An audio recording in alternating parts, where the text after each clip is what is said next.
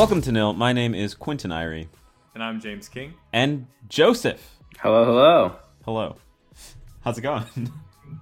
It's going pretty good. We're going to expand the podcast by one guest every episode now until we physically cannot bring any more people on the show. It's a little intro guest, you know? Have we done this before, or did we just intend to do it with Joseph before? We have done it before. We have done it before, but there is unfortunately no record of that happening. So to the world, we have never done this before. To the three of us, we have indeed done it before. Wait, I think it's kind of fun, you know? Get someone in the beginning, catch up with a former guest. It's cool. I dig it. Kind of like a little Where Are They Now? Yeah. Oh, true. Yeah. No, it's been like a year since my last. It's been a little bit over a year. Yeah. Shoot. Right. Because last time we were talking about COVID and everything with you overseas, right? Yeah, in Spain. That was June of 2020, and now it's September of 2021. Yeah, that's mad. So, how was your last year, my friend? Oh, let's think. Yeah, so much has happened, man. I started my senior year. I had the big deal junior year summer internship. I learned a lot about what I don't like. You know, got more thoroughly confused about my life and what I actually like and what I'm going to be doing. Sprinkle a little bit of salt of existential crisis. Oh, one step closer to adulthood. Yeah, I feel like, my chest hair starting to grow. I'm starting to question why I exist anymore. So, I think I'm in the right place at the right time, guys. Yeah. Voice getting a little deeper, yeah. My voice has dropped, I can sing baritone. Let's see what else has happened. I haven't traveled as much. I think I got my wiggles out last year. But been trying to read. Oh, I'm doing a thesis on about restlessness in modern society. And we're supposed to approach it from one quote unquote philosophical angle. To be honest, I don't really know what that means yet, which is really a problem because I have to propose like my entire thesis in like 2 weeks. And I literally emailed her. I was like, hey, like I'm lost. Like I don't know what to do. She's like, no worries. Next Friday, you can meet with me. And that's like the Friday before the Monday that I'm supposed to turn it in. And so I'm like, yeah, okay, I'll just hang tight and then write an entire proposal in, 2 days. No worries. I love my life. I'm already like 90% done, but, I just want to double check just to make sure I'm on the right track, Because I've been working on this for months. That reminds me of that scene in The Office where he's like he asked Jim for a full rundown or whatever. Clients, can you get that to me? Sure. Yeah. Okay. What the hell is a rundown? Yeah, that's pretty much the position I'm in right now. But, it's kind of fun being a senior on campus. It's kind of strange because, like, I can definitely remember, like, all the other stages of my life that have kind of happened here and then being like, oh, man, I'm the top dog now. I'm like, yeah, I'm definitely not the top dog right now. But so it's kind of that contrast internally that you have to deal with. But yeah. This is just a random point. We don't have to get too much into this because I would like to have Joseph back on the queue at some point. It's like an actual, absolutely, like, a real boy, a real guest. Oh man, yes sir. A real boy. A full length, a big boy guest, not on the little stool anymore, Exactly. You get to move to the grown-ups table. Okay. So, thank goodness. But I was just curious because, as someone who I would consider myself to have a fair degree of restlessness, would you think that there's, maybe you'll have this answer once you're done with the paper, once you understand like what direction you want to take it, but do you think that there is an element of boredom that is required to be restless? Because I find when I'm super busy, I don't really have time to experience any restlessness. But then night comes and I'm alone with my thoughts, and I'm like, man, this sucks. I was just curious if you had any. Yeah, absolutely. Yeah, that's one thing that. So I've been able to read a lot about restlessness in general. The issue with my thesis is like the question and answer that I'm going to take. But a lot of philosophers and a lot of thinkers in general have really harped on this idea of like distraction and restlessness, and when we don't have something to distract us from our restlessness. So that's when it comes into play, like when you're alone, when you're just by yourself in your room. Like we're reading this guy from like 1560, like Blaise Pascal, and it's pretty cliche, but like, oh, most people can't stay alone in a room by themselves. Yeah, that was that guy like 500 years ago, And so this concept of like not knowing what to do and you're just like alone on your phone, and if you're James, looking at TikTok at like 10:30, 11 at night, like, yeah, that's a lot of people. and that's like almost universally kind of accepted. So It's very relevant, and definitely not just because of the phone, but I do think there's a lot with the phone too as well. But what a strange choice to have to make at the end of the night between all the information in the history of the world and the back of your eyelids. You know, infinity or oblivion. That's insane. Yeah, a lot of people have really talked about that notion of like, yeah, just not knowing what to do when you're kind of detached and listlessly floating, which honestly is kind of depressing to read right now because, you know, I'm kind of in that stage. And then it's like a negative reinforcement of like reading other people being like, yeah, man, super restless. I don't know what I'm going to do. I'll crack open another book and it's like, yeah, man, I really don't know what I'm going to do either. And you're like, damn, nobody knows what they're doing. Frick. You guys are supposed to have the answers. You're just reading all this wisdom that says, "Hey, buddy, it doesn't get better." Shoot. And this guy's been dead for 500 years, and you're like, nice. Guess you found an answer. We'll just need to knock you down a couple notches on Maslow's hierarchy and make you desperate enough for survival that you don't have time to think about this stuff. See, that's what I'm thinking, man. Just need to airdrop myself into some like very desperate, bad situation, and if I can survive the morning, I'll be happy. Maybe that's what needs to happen. Maybe we do need an apocalypse to be able to like reclaim happiness. You know, we're too chill. You know, too many nice things. I was talking to my girlfriend before this, and she's like, I was like, I gotta hop on the podcast, don't worry, you know, busy, important stuff I gotta do. And then she's like, oh yeah, what's it about? And I was like, for like a solid like 15 seconds, and I was like, you know, like a lot of things, you know, like love, getting fired, life. And she's like, and I'm like, well, what's the name of the podcast? And I was like, yeah, it's called The Nil Podcast. She's like, okay, that doesn't give me too much. And I was like, yeah, I'm kind of struggling for the elevator pitch here. Like, it's me and two friends just kind of chilling and talking about stuff. She's like, all right, okay. I was like, it's really good though. Trust me, really like top-notch quality stuff. That's our whole business model, is just confuse people so much that you just tell them, well, you just have to listen to it to understand it. And then voila, another listener. Just if someone asks what the podcast is about, just orient it to their pre-existing interests and let them figure it out. We get a download regardless at that point. So you're like, very true. Big MMA fan, like, true. oh, MMA podcast. It's good stuff. Commentary all day. It's hilarious. Check it out. And, 30 minutes in, they'll realize that you lied, but maybe there's By the time it's too late, baby. Unlisten to it. I have something I wanted to mention because it was a random thought I had yesterday. And given that this is kind of just BSing, I thought I might just bring it up to see. So, right, I'm in this, like, crux of, like, do I want to, like, try to do, like, keep studying? Is that, like, law school or, like, graduate school? Probably not have a job afterwards, but, like, study things that I think are interesting or, like, go into, like, the workforce. And the reason I think I realized that, like, I'm so hesitant to just be like, yeah, I want to work in business, is because I feel like so many times there's such an emphasis on things that I struggle to see as important. And I don't know if this was also shared. Like, for example, with, like, I've done some of the marketing analytics side of stuff, and just, like, how you phrase emails, people, like, bleed themselves over that, right? But, like, constructed versus created. Oh, that's not the right word. We need to get the right word to be able to... And I just, like, really struggle to be like, what's the point in all this? And feeling like there's such an emphasis on things, maybe, yeah, in the long term, get more customers, generate more money, be able to, like, do more stuff, yeah. But I just really struggle to see that connection while in, like, studying and reading, stuff like that. It's like, okay, it seems more directly accessible to things which I already know are important about, like, how I'm going to live, like, what I need to think about before I die. I don't know. I just kind of came to me yesterday. No, I mean, I think that's very relevant as we're figuring out what we're going to do. And, like, for me, thinking about things that I want to do in art, it took me years to kind of figure out how I wanted to approach that. And I came to the conclusion that I don't like how capitalism kind of influences the way that art is created, and I don't really want to participate in that.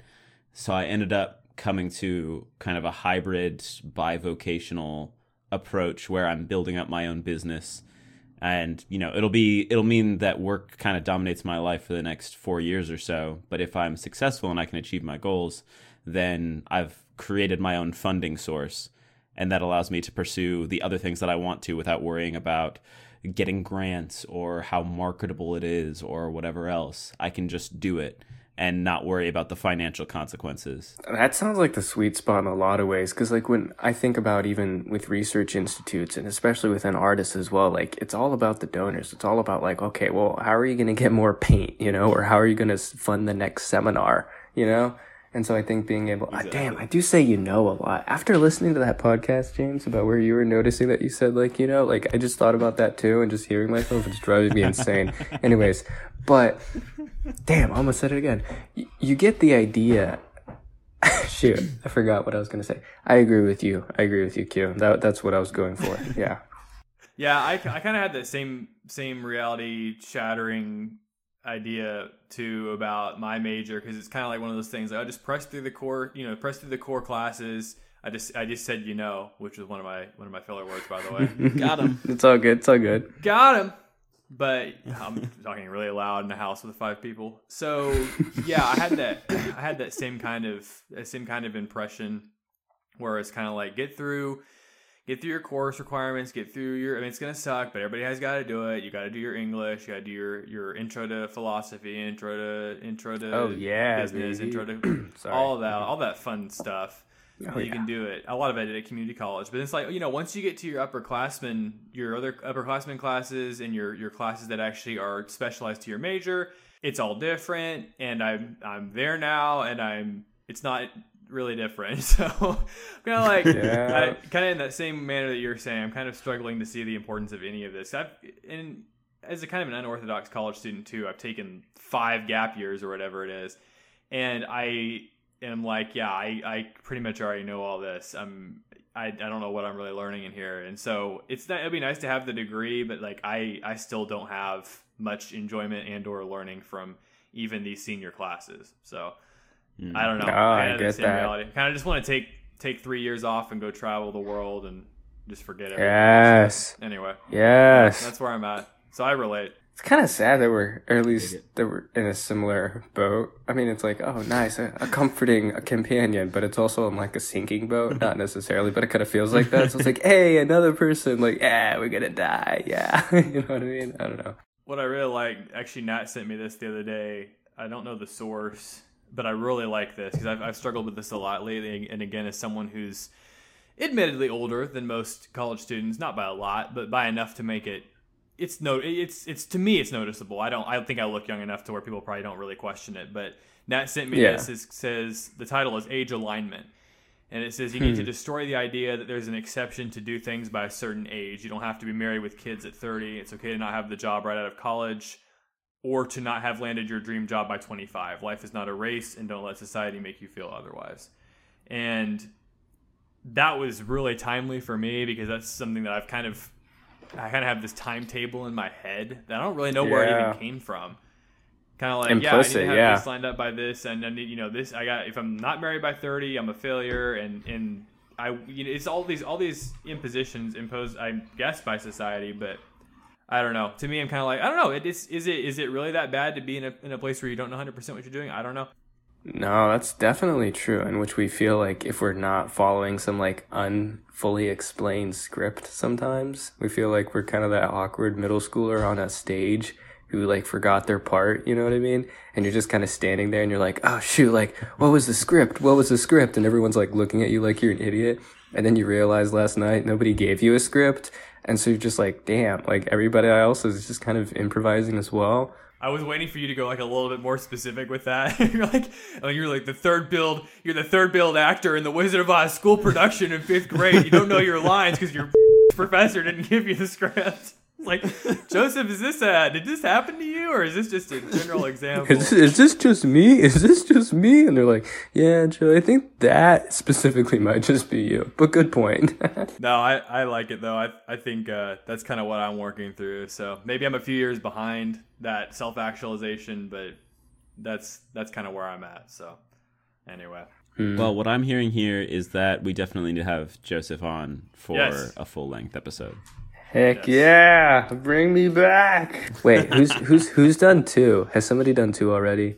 Oh, good question. Has anyone come on twice, James? Has Nat already beat me? Nat's been mentioned a lot, but I don't think he's actually physically been on the show twice. I think you are Yeah. the second guest and the first guest to be in the intro. So Oh, congratulations. man. You win the respect of history. our 15 listeners. Congratulations. Oh, yeah. Wait, do we still have listeners in Spain, or did that drop off? I think we do. Last time I checked, we it's around 2 or 3%, I think, of the total audience. Yeah. Something like that. Interesting. I don't know who they are, Hey. but they're consistent. The Spaniards get us, even if the rest of the world doesn't. Correct. That's what matters. Somebody there understands. Oh, beautiful. Well, thanks for catching up with us, Joseph. I appreciate it. No problem. All right, so I drop off now? Or You have no idea what a pain it was to get that office clip. Now that we cut the dead weight off of our show, yeah, so we're back. We have a guest in our intro now, which is throwing me off in all kinds of ways. I have Beautiful. the topic this month, and I All have true information so far. no false information detected yet. I have 3 different, well, that's my insurance information. I have 3 different thoughts that I wanted to go, my God, if I can find my freaking notes. I have 3 Just ideas. read the insurance information. I'm I have- curious. Well, it's about the claim where I got rear-ended, Ooh, even more exciting. which is going to be in the shop for 2 weeks, I'm told. So I'm going to have to find out if this guy has rental insurance or not. So that's a pain. Okay. I have 3 ideas, and we'll go through them each in an unannounced order, so you will not know what's coming next. Let's freaking go. The general idea in this episode is I wanted to tie up some loose ends. So we have 2 backdoor pilot ideas that come from, I think, our Nothing episode. And then we have, well, one of which is our intro only episode, which is to come maybe one day, but not today. And then there's a third kind of concept that I wanted to talk with you about that we'll maybe talk about today, and we may agree to flesh it out in the future.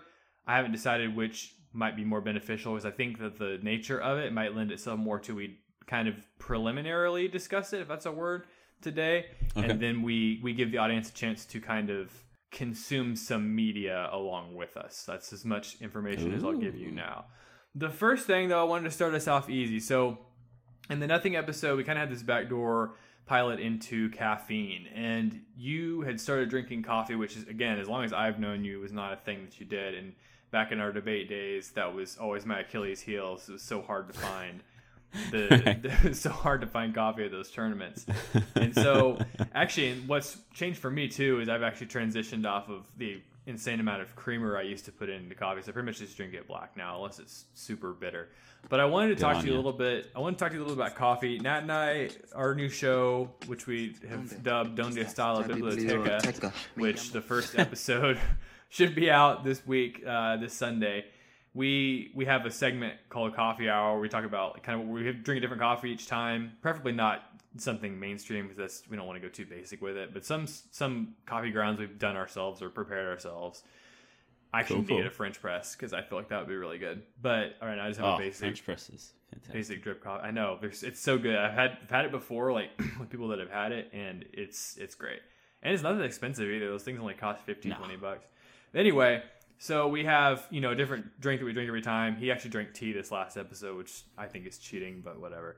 So I want to talk a little bit about that, kind of see if your journey is taking you any further. I think last time you were drinking Folgers or something like that, which I contend is only for 80-year-old men, but you've continued to prove me wrong. And see kind of where we're at, because I had an opportunity to try a bunch of different kinds during session that were all not on my dime. So I was curious though if you had any further epiphanies in your journey. So yeah, quite a bit of development actually. On the philosophical end, I mean the reasons that I made the switch have remained the same. There's been a nice fluidity, or not the opposite of fluidity, stability. There's been a good stability there in just what I thought might be a good reason to change was a good reason, and I haven't had any reason to regret my decision. So I've continued to embrace caffeine and all the benefits that it gives. I have found lately, as I've been getting slowly healthier and healthier, that I've needed it less, which has been nice. I honestly just really enjoy coffee, so I usually have it regardless. but I probably about once a week will have a day where I just don't drink any coffee. And it's not ever planned. It just doesn't happen that day. But in terms of the coffee itself, things have evolved quite rapidly. When we last talked, I was drinking Folgers, and I had taken this approach of just kind of one thing at a time. We already had a Mr. Coffee drip machine at the house, so I was like, I'm just trying coffee the first time. I'm not going to invest any money in this. So I have a Mr. Coffee. Let's just get whatever we can get, and that's how I ended up with the Folgers. And within about a week, maybe even a little bit less than a week, I had acquired a taste for it. Even within the first cup, like by the end of the first cup, I was like, I see why this is enjoyable. I'm not to the point of like loving it necessarily, but I get it, and it's definitely giving me a huge energy boost. So that's great. Do you, to take a quick diversion, do you drink coffee when you go out to restaurants? Or do you not do that? It depends. Usually I really only get coffee at like a proper coffee shop, or I've gotten it at restaurants before, but usually it's like I'm dragging a little bit and I'm at a restaurant, so I'll get whatever coffee they have. But it's not a habit per se. And I from the beginning knew, because I was doing it for energy reasons and because I wanted a healthy alternative to energy drinks, I avoided creamer right out the gate. So I've never really had anything but black coffee. And I think that's helped me in that I didn't develop a taste for it any other way. So it's not a habit that I have to break, which is nice. So after our conversation, not even that long after our conversation about Folgers, I was surprised. I was waiting till the end of my tub of Folgers to think about my next steps. But my wife decided to surprise me by getting me a French press. Actually, that was around Christmas, I guess. So she told my mother-in-law that I wanted a French press, and I got a French press that way. Gotcha. So I started making coffee with a French press from there, really enjoying it. I was still using Folgers or some other like mainstream pre-ground stuff, and I'm like really getting into it at this point and learning about a lot of stuff that I can't do. And if I go into all the details, this will be like an hour rehash of the story. But long story we're really short, experimenting here. I progressively got more and more into it to the point that today I'm known to make French press. I have a really nice French press right now that I got for my birthday. This one is it's like over $100. It's stupidly expensive, but it's so good. What could possibly be integral to the French press that would cost that much? That's crazy. It's a fellow French press. I think they call it the Clara. It's super aesthetically appealing, and there's a bunch of engineering and stuff. I don't want to discredit them. It's super well engineered as well. But a big thing for me is it's also very pretty. Well, yeah. You don't need a $100 French press. Can you put a price tag on beauty? Yeah, exactly. Right. You don't need it, but I really wanted it, and so now I have it. But yeah, I'll make French press. I make pour over. I've been grinding my own beans. I spent a stupid amount of money on a manual hand grinder with really nice conciliar burrs. I might be saying that word wrong, but whatever. I get my beans from local roasters, like micro roasters. Is that what they're called? I usually get from a roaster here in town, but my last shipment was from Washington. But they're not from. I mean, they have to have the beans shipped in from somewhere, right? I mean, correct. The roaster will source the beans, and then they take them, roast them, and then that's where I get them. I grind my own beans. I'm making all those different kinds of coffee. I've been making espresso, which I love. I bought myself another manual espresso machine. So it's all lever based, and it's incredible. I love it. And yeah, I ended up putting a lot of money into my coffee kit to get where I am now. So quickly. I know.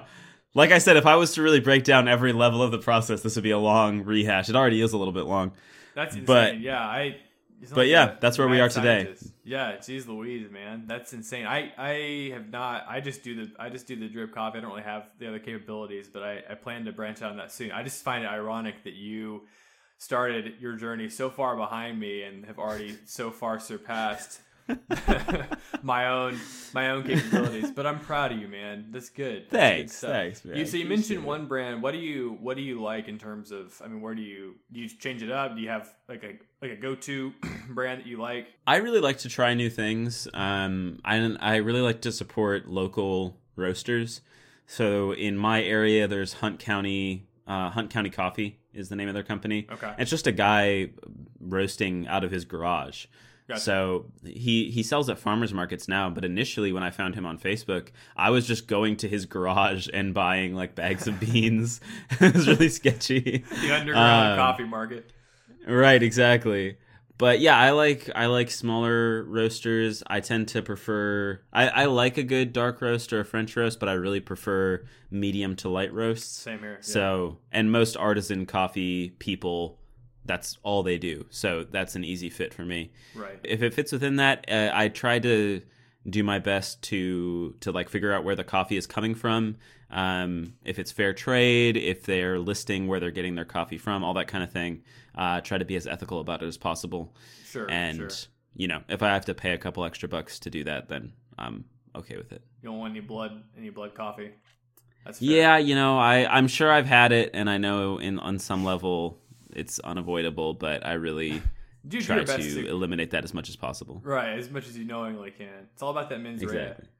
Also, I stand corrected. Folgers, well, according to Lux Digital, which do with that what you will, although I think they're pulling this from somewhere, the 15 best coffee beans of 2021, one of them is Folgers, and Folgers is listed as the best USA coffee brand, which I am just going to instinctively say no on that. I think best. See, Folgers was what I needed when it was there, and I will never knock that. But I will say this: there was a point before I even got super deep into it. I was just using my French press at the time, and I ran out of beans, and I couldn't get any. I had to get them shipped in because I didn't know about Hunt County Coffee at the time. So I was like, well, crap, I've got this interim where I want to be drinking coffee, and I hadn't finished my Folgers tin that I was drinking when we last talked. Right. So I was like, okay, well, you know, I like this other stuff better, but I didn't hate the Folgers.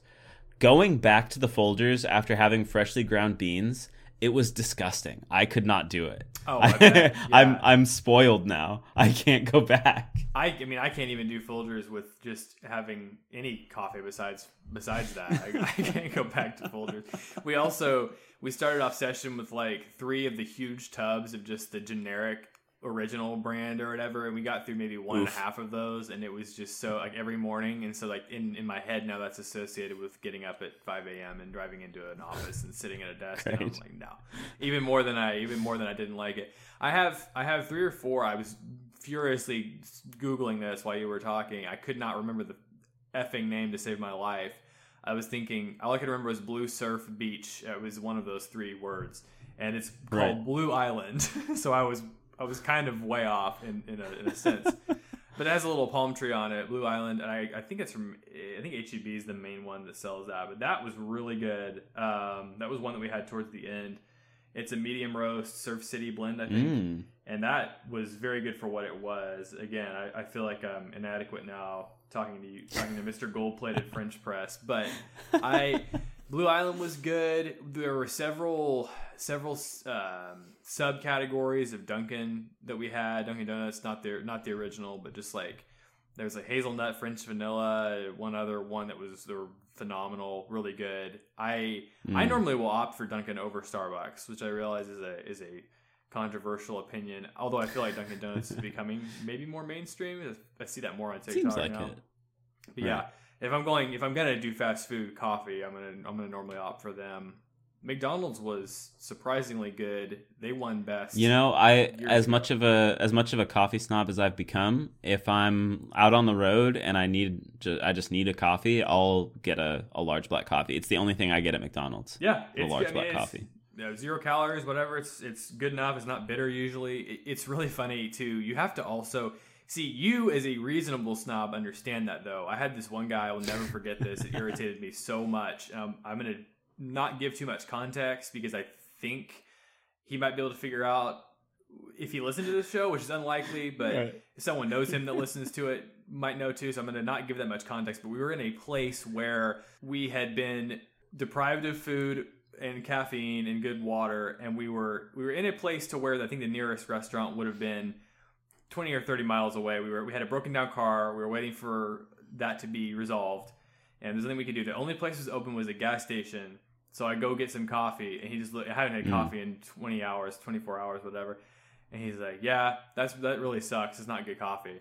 And I'm just like, yeah, we're at a gas station in the middle of nowhere. Of course, it's not good coffee. It's like, my God, you have to take some contextual cues here, dude. Right. So right. yeah, we're talking in the world. We're just talking about the world of fast food, Duncan. Other than that, yeah, then we go to what you're talking about, which is way more hardcore. But I'm gonna have to come by. We're gonna have to do some. We're gonna have to. You have to let me try this. I'm really interested. I'm interested in your absolutely, process. Man. I think for me, it really appealed to my I really love working on things that are tactile, like physical, real. Because so much of my work is in front of a computer, right? Like it's all digital. I can't. I mean, I get some satisfaction out of it, but it's not the same as just like completing a project from beginning to end. I didn't think about that. That's interesting. So when I got into this, I ended up doing like a ton of reading about the science of it, how all this works, like what's the chemistry that's happening. And I just love taking the raw resources, using these, like, again, I spent probably too much money on this stuff. So using really nice tools and creating this thing that is delicious, that I love, that fuels me. It's a super fulfilling thing for me. And it keeps me sane throughout my workday. Yeah, that's the tactile aspect is an interesting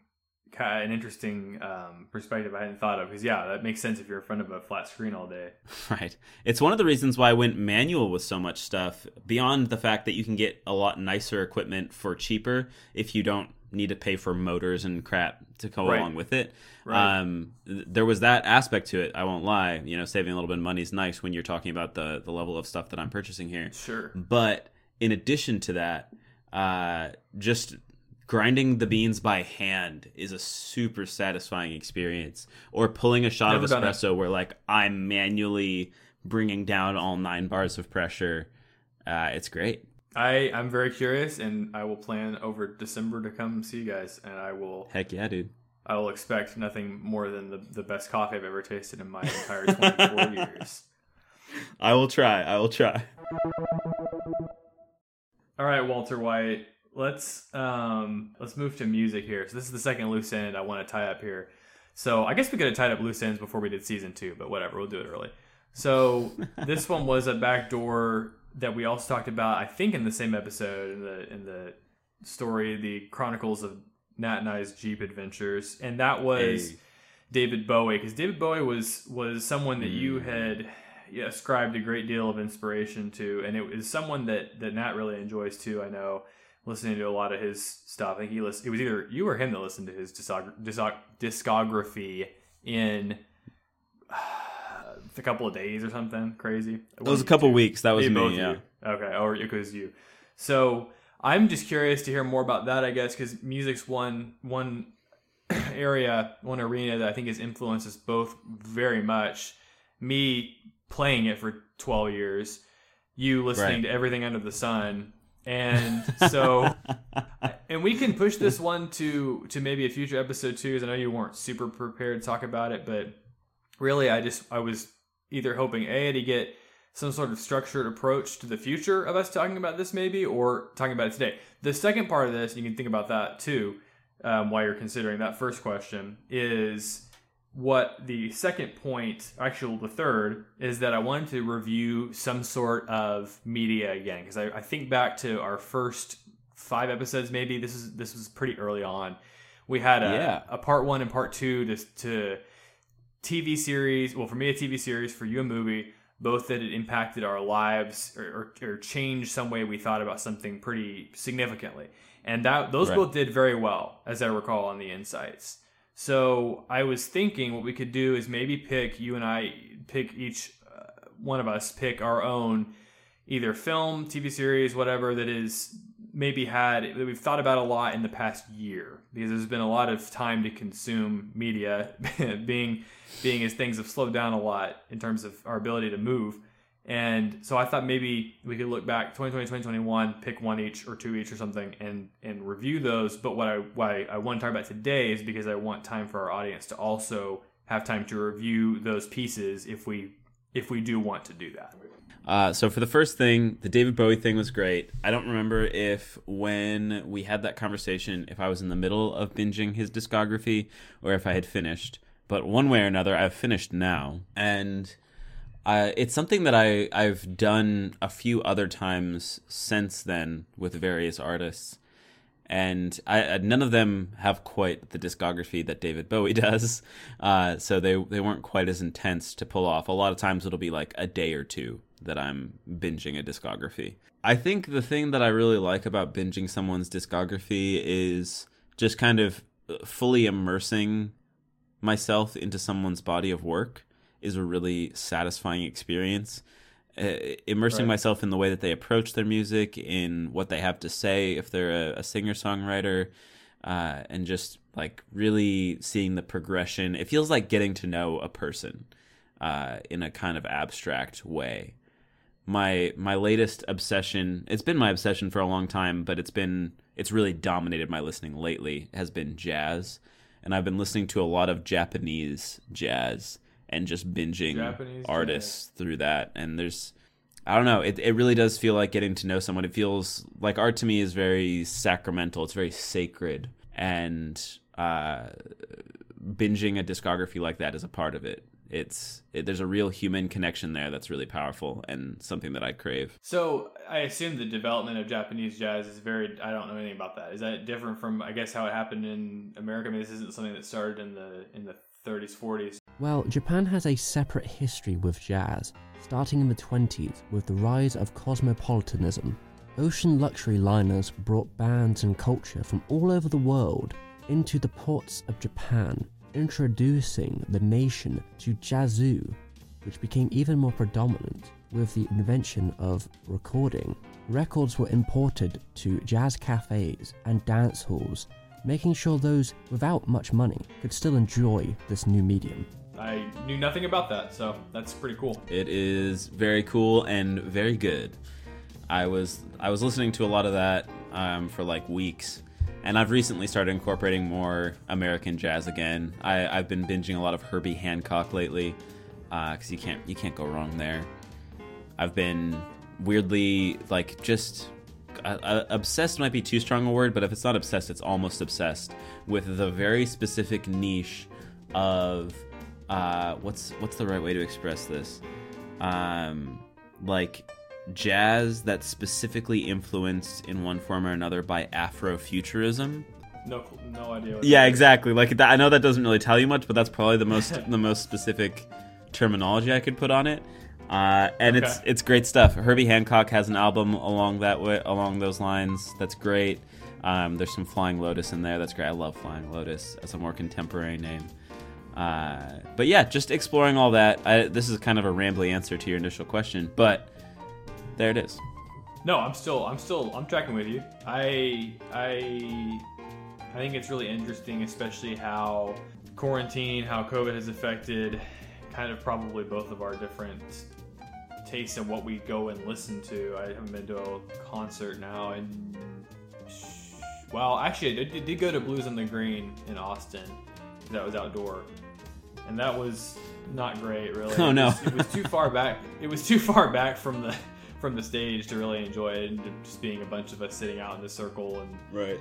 A bunch of them drinking hard seltzers and talking about work, and I was just like, yeah, this is I'm not vibing with it. So, and then I had to go to a concert as required from a music appreciation class, which again, I'm so mad that they made me take that, because I'm like, I guess 12 years of class, your 10 years of classical training wasn't enough appreciation. You were gonna make me take this stupid class. Frankly, you don't appreciate music enough. Yeah, I guess not.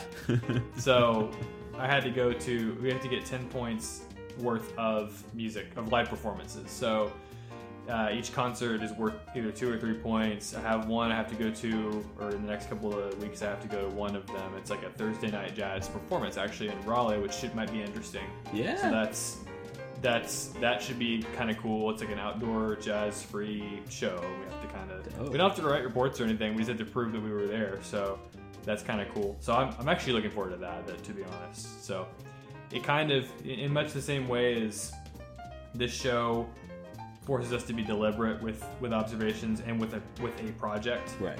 And this new show with Nat now forces me to read, which, as you know, is not something that I would voluntarily do.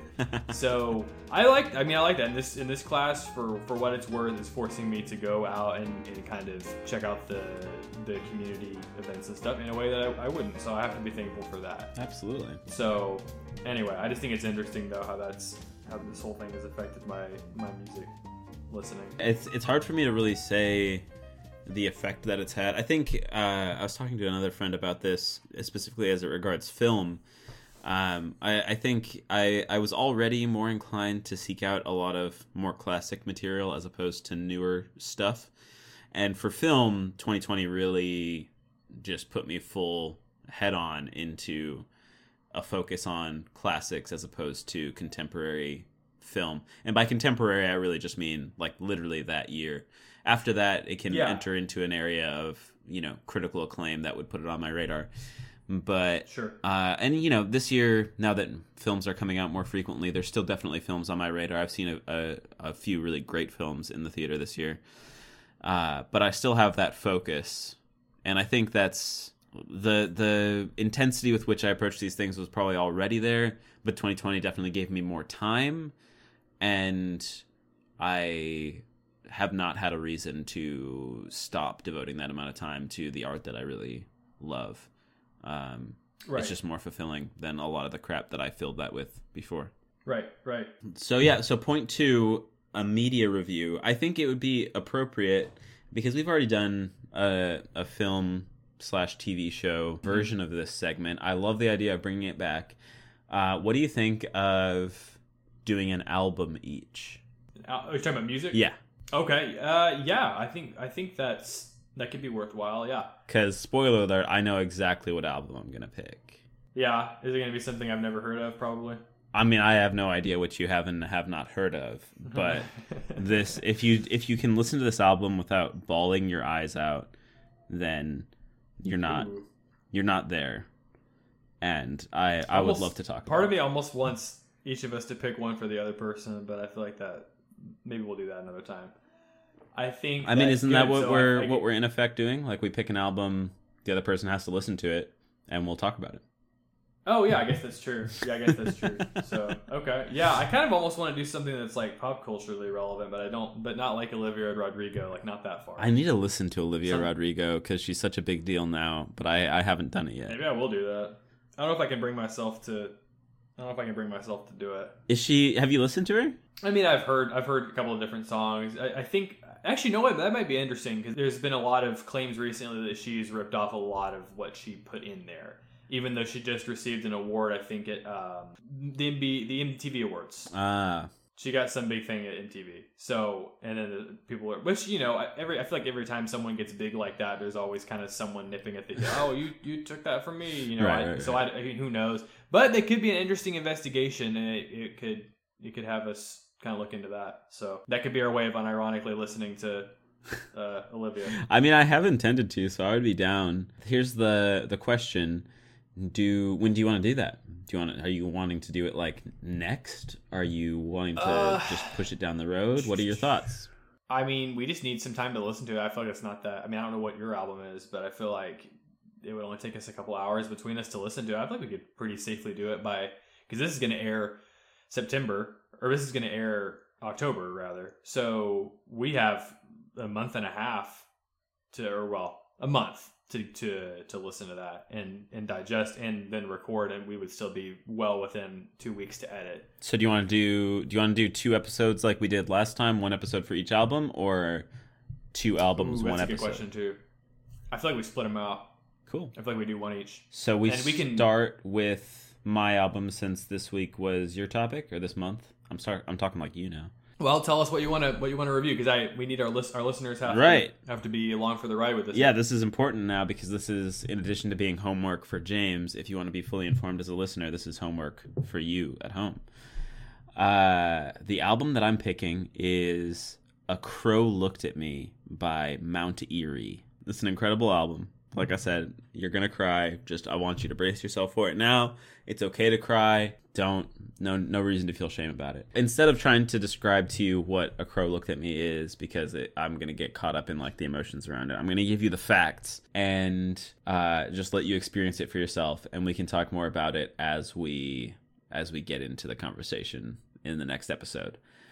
This is just the first paragraph from the Wikipedia page about the album. A Crow Looked at Me is the 8th studio album by Mount Erie, a solo project of the American musician Phil Elverum. Released in 2017, it was composed in the aftermath of his 35-year-old wife. She has a really hard name, so I'm not going to say it.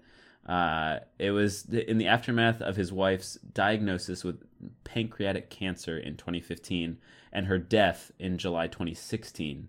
He wrote and recorded the songs over a 6-week period in the room where she died, mostly using her instruments. His sparse lyrics and minimalistic musical accompaniment drew influence from a broad range of artists, and it lists some of the influences. I think it's pancreatic cancer that I don't think anyone. I think it's very, very, very rare that people survive that for whatever reason. I'm not sure. 2%. 7% of people with pancreatic cancer are alive after 5 years, and after 10, 2%. Yeah. That's crazy. That's brutal, though, dude. Holy cow. If you want one more level of brutality to it, that's not mentioned in that paragraph, they have a daughter together, so she factors a lot into the whole thing. Okay, so yeah, I feel like this is going to be... So we're going to go from that to Olivia Rodrigo. So that's I think that's actually good. We have something to bring us back. So we'll probably... Yeah, it's probably better we're doing yours first so we can end on a...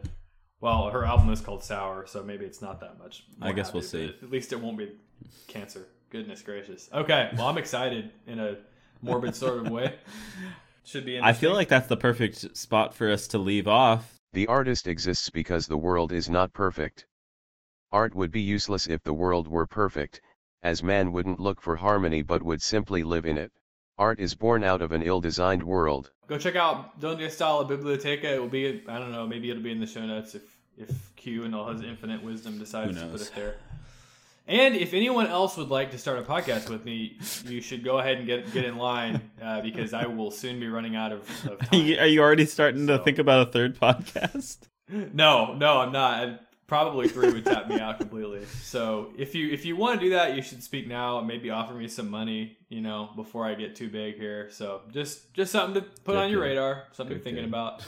So yeah, I don't think there's anything else. I'm not even gonna say social media anymore. I don't think either of us are doing anything on social media. So call us on our cell phones, and that's the best way to get in touch. We probably actually could put together a show phone number where people could call and or text us. We should look into that. Kind of remain anonymous and stuff. That would be cool. That'd be cool. I bet that's pretty easy. I will put it on my to-do list and get back to you when I know more. I think that's it. Yeah, I can't think of anything Beautiful. else. Thanks to Joseph for showing up. Thank you all for listening, as always, to this show with its ever-evolving and hard-to describe identity. We appreciate your presence, and we look forward to the discussion next month. Make sure to listen to A Crow Looked at Me by Mount Erie if you want to be a little more informed about our conversation. Then it's a lot. It's a lot of pressure. I wouldn't fault anyone for not wanting to listen to it, but I think you'll find it rewarding. And with that said, we'll see you next month. Good night, Joseph. Good night, Joseph. I was so close. This concludes our broadcast day. Good night, and God bless America.